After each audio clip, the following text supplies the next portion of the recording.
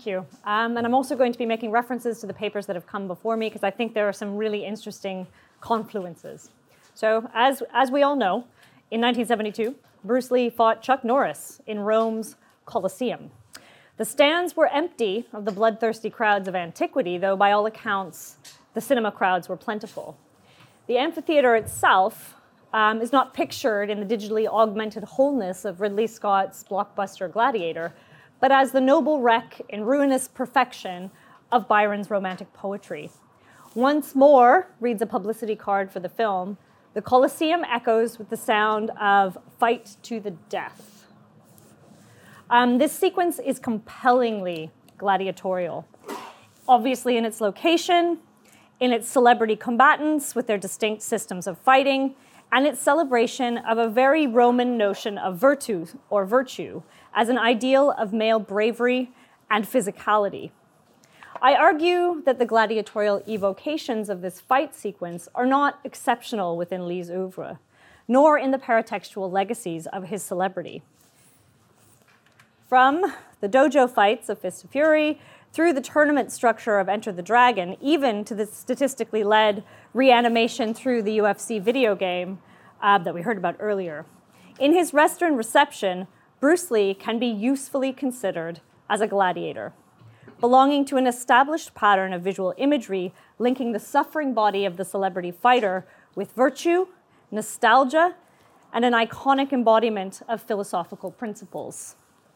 This presentation draws from a larger project that I'm working on, mapping gladiatorial imagery in Anglo-American culture.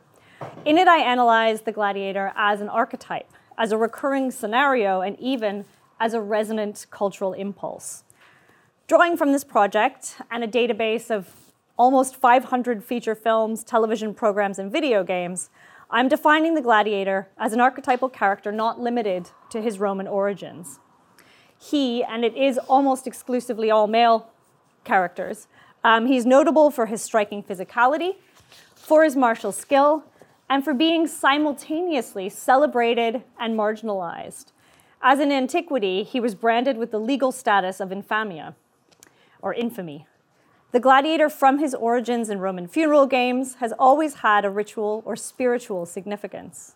And his violence has always been more than spectacle, it's always been more than art, and it's always been more than skill. The gladiators featured in my study include those who fought in the amphitheaters of the ancient worlds, Maximus in Gladiator, Pam Grier, here in the 1974 exploitation film Arena, Milo, played by Kit Harington in Pompeii, and the many Spartacai. So less predictably, it's got to be the plural of Spartacus, surely. Less predictably, perhaps, I'm also including Katniss Everdeen from The Hunger Games, the mind-controlled video game avatar John Tillman in Gamer, played by Gerard Butler down there, Tyler Durden in Fight Club, and of course, the performer, fighter, and celebrity, Bruce Lee. So Bruce Lee fits all the features of the gladiator that as I've outlined them, physically striking, iconic even, skilled in martial art, in which he, like the gladiator, acts simultaneously as a fighter and as a performer, embodying a fantasy of masculine virtue. And like the gladiator's infamia, biographers and historians have pointed out to the ways in which Lee was marginalized via institutionalized racism, even emerging as a countercultural celebrity. So the gladiatorial scenario itself, that I'm identifying here, is deceptively simple. 2 men enter, 1 man leaves. To solidify this definition, the on-screen gladiator is a man, occasionally a woman, forced to fight by circumstances, either through honor or to save his family, or through literal enslavement for the entertainment of a capricious crowd. From the Colosseum to the Thunderdome to the most recent installment of the Thor franchise, the gladiatorial scenario plays out in resonant but strikingly conventional ways. While the gladiator is most associated with the sword and sandal film, the kind of Italian post-war ones in particular, he or she is not limited to this genre. Perhaps you would have seen Bromans, geezers in the time of Caesars. No, that was just me. Yep, Google that, you're welcome. Right, and even Genre itself might not be the best word to describe the way the gladiator circulates in visual culture. So I'm suggesting the Italian critical term filone as more appropriate because it implies threads of continuity and intersecting currents of influence. And here I've just sort of flagged up a few of the more visible genres or subgenres that the gladiator seems to appear in.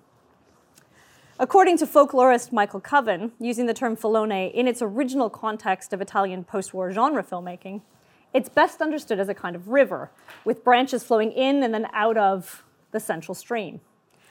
By including Bruce Lee's films and his subsequent celebrity in this gladiatore filone, I aim to make a connection with Italian genre filmmaking.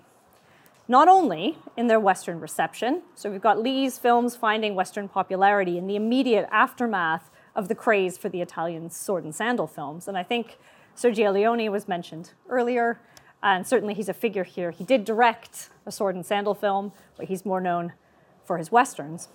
So I also want to connect Bruce Lee's films with Italian genre cinema as examples of exceptionally successful, low-budget, hybrid transnational genre cinema. That's a lot of words there. Okay.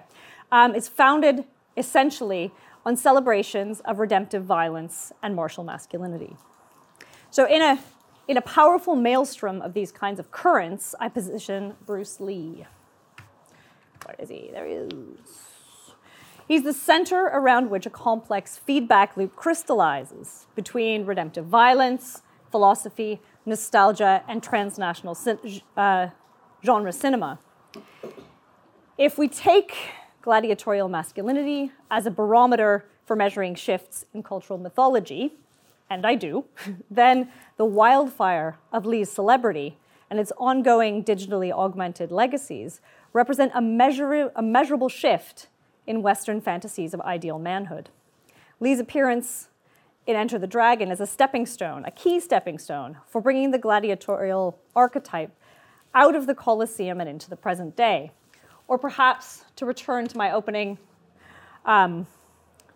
section, to step back into the Colosseum as a ruin, as a crumbling monument to past articulations of the warrior.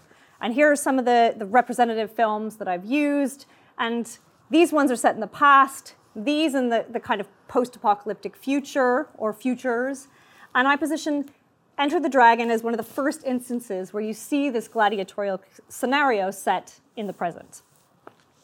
So Enter the Dragon marks the moment when the gladiator learns something of a pan-Asian martial art, the ghost of which you can see in the stylized violence of Pompeii or the Starz series Spartacus, Blood and Sand.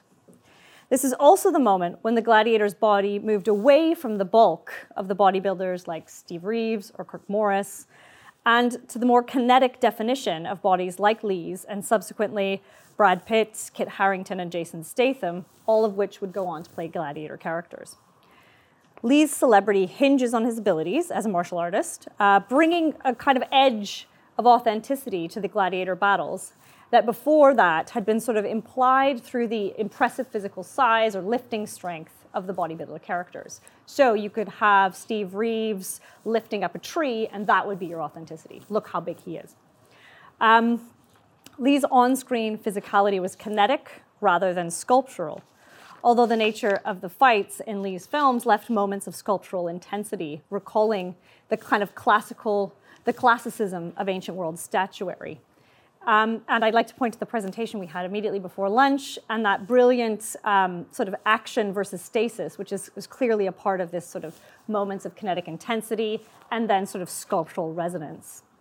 In current gladiator fictions, like Spartacus, the aesthetics of high-speed digital cameras permit that kind of rapid movement and slow-motion posing to happen in the exact same moment, even in the same shot. And I think we're all familiar with 300 and the way they use that sort of extreme slow motion to permit posing and action at the exact same time. So freezing in the exact moment of violence while also lingering on the built body of the warrior.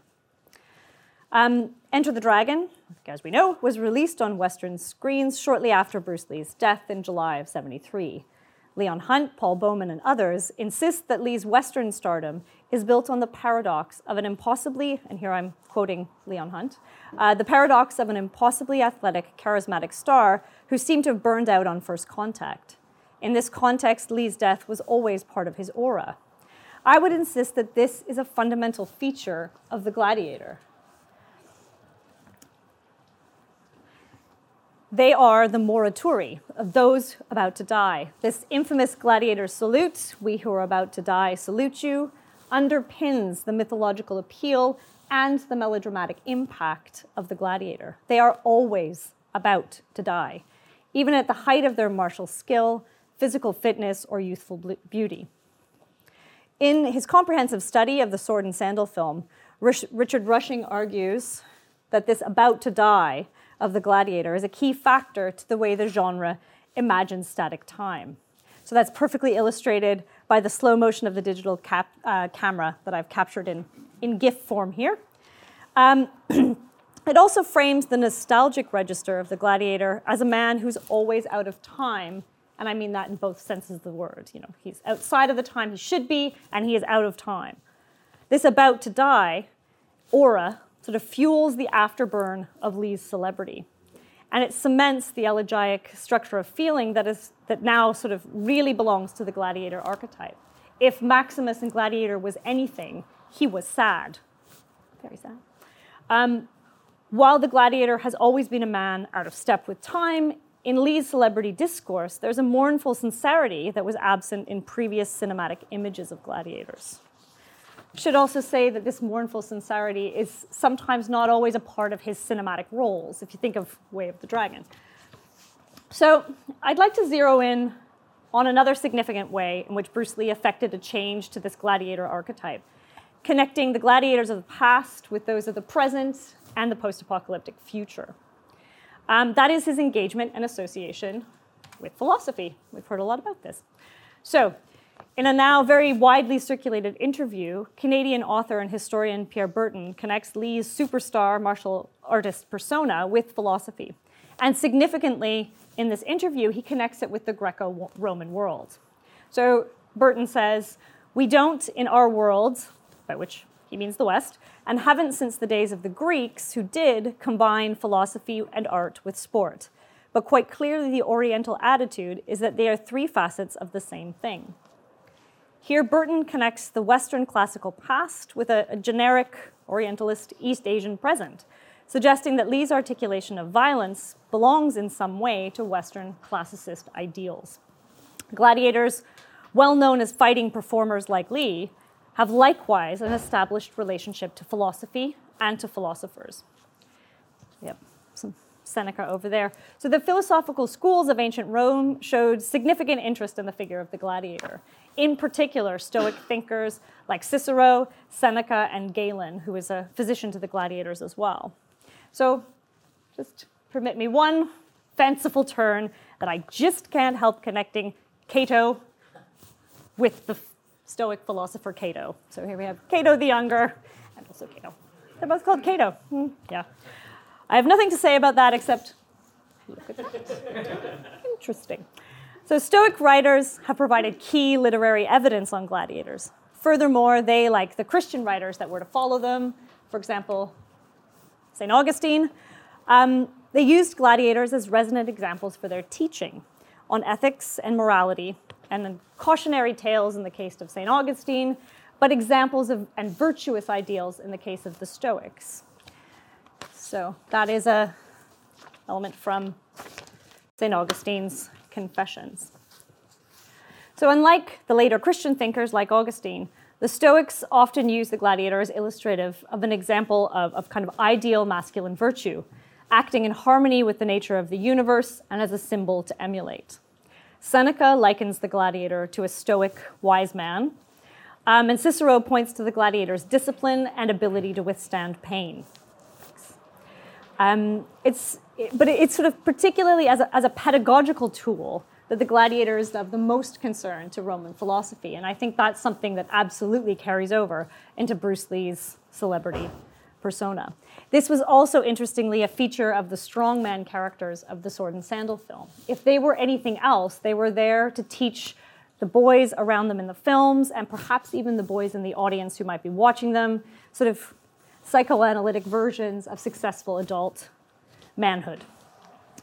Where the gladiators of Rome and their cinematic realizations were generally used as illustrative examples for philosophy, it was Bruce Lee who changed the gladiatorial archetype in the wake of this post-war sword and sandal film, adding a philosophical intellectualism that had not been a part of this masculinity before. So you get the silent, brooding character of someone like Ursus in Quo Vadis, or even the sort of grinning, joyful heroics of Steve Reeves in the other sword and sandal films. So the gladiator went from being the body on which the philosopher might meditate to the body that fights and philosophizes, that philosophizes through fighting, fights through philosophy.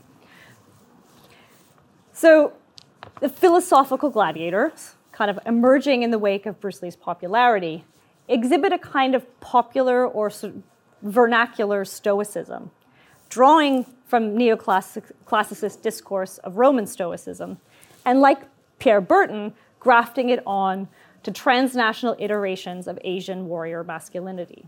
So they're kind of using it in a very interesting, casual way. So what emerges is a hybrid vernacular stoicism, which can nostalgically recall the traditions of the past while seeming at the same time urgently relevant and modern. Nancy Sherman defines the vernacular sense of stoicism as a fundamental part of military identity. She argues that it has now become associated with control, with discipline, with endurance.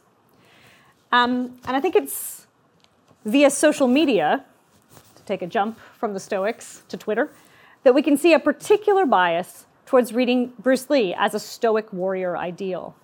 So here I've borrowed from the toolkit of the digital humanities and just sort of dipped my toe in the pool of those kinds of expertise.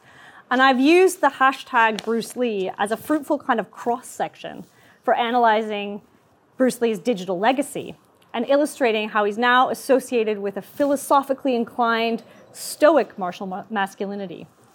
So I kept this quite recent to see what's going on right now. And I can say that in the past sort of month, from the 24th of June to the 4th of July, there were at least 1,731 posts on Twitter using the Bruce Lee hashtag. So many of these were aphorisms. So you'll have a picture of Bruce Lee with one of his sayings, "Be like water," written over top of it. And they're also co-coded with sort of other hashtags like inspiration, hero, fitness, or fitspiration. I had to be a little bit careful because I ran this through the software yesterday, but of course, we're tweeting about Bruce Lee, so it made a little bit of a difference to what was going on. So, using sentiment visualization software, we can see that Bruce Lee inspires tweets on an emotional register that is largely pleasant. There are very few people on Twitter saying mean things about Bruce Lee. Probably does not surprise us. They fall under the label of calm, serene, contented over here, but also still figure on this active register as well. So this nicely fits with popular notions of kind of Stoic as simultaneously emotionally controlled but active. Thus, the emotional content of Lee's persona has in its digital afterlife moved away from the kind of comic irreverence of Way of the Dragon or the undigested rage of Fists of Fury to exhibit an active serenity embodied by Lee's characters in Enter the Dragon or even his appearances on Longstreet or the Pierre Berton interview. So to conclude, I just want to journey back to the Colosseum. I like it there.